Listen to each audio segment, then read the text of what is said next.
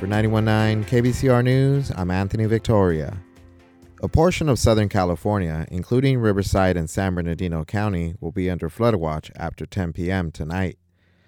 The National Weather Service says heavy rain is expected throughout tomorrow and Wednesday. There's a slight chance of thunderstorms later in the week, and flooding may occur in poor drainage and urban areas. Rapid rises in small creeks and streams are also possible.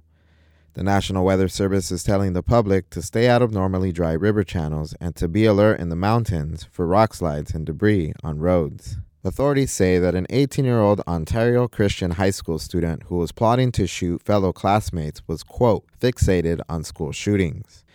According to the Press Enterprise, suspect Sebastian Bailey Villaseñor was timing his attack around the 25th anniversary of the Columbine High School shooting. Photos uncovered of Villaseñor show him holding knives and a gun. Ontario police officials say Villaseñor was targeting 5 students, 4 girls and a boy, due to past interactions.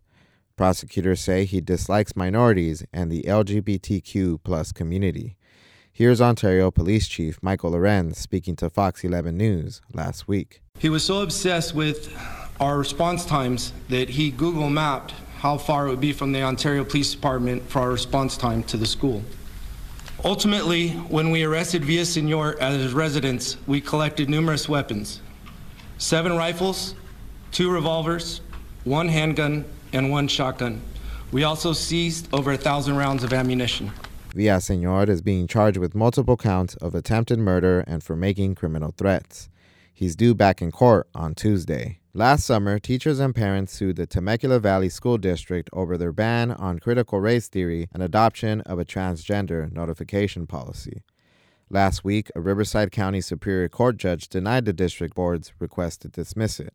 KVCR's Madison Ament brings us the story. The lawsuit alleges the controversial policies are discriminatory and violate California's constitution. Meanwhile, the school board's attorneys argue the ban on critical race theory and notifying parents if their child is transgender fall under the board's freedom of speech.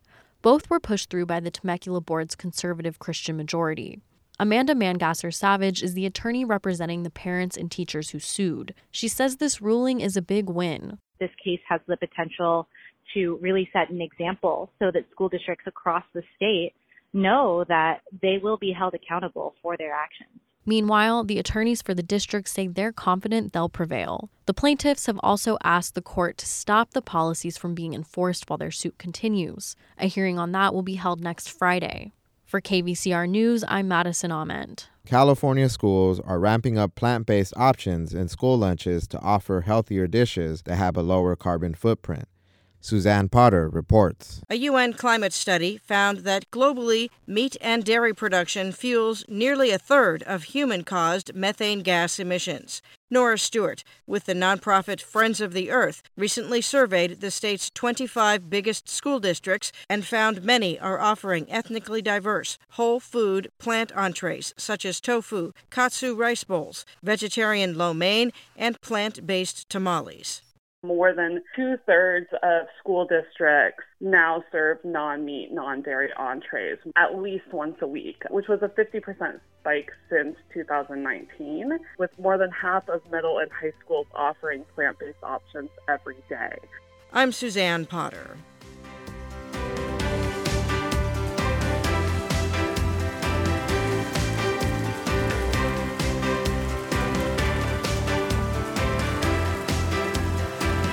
And that's it for KVCR's Midday Report for Monday, February 19th, 2024. We are NPR for the Inland Empire. For more local news coverage, visit kvcrnews.org. Have a great day.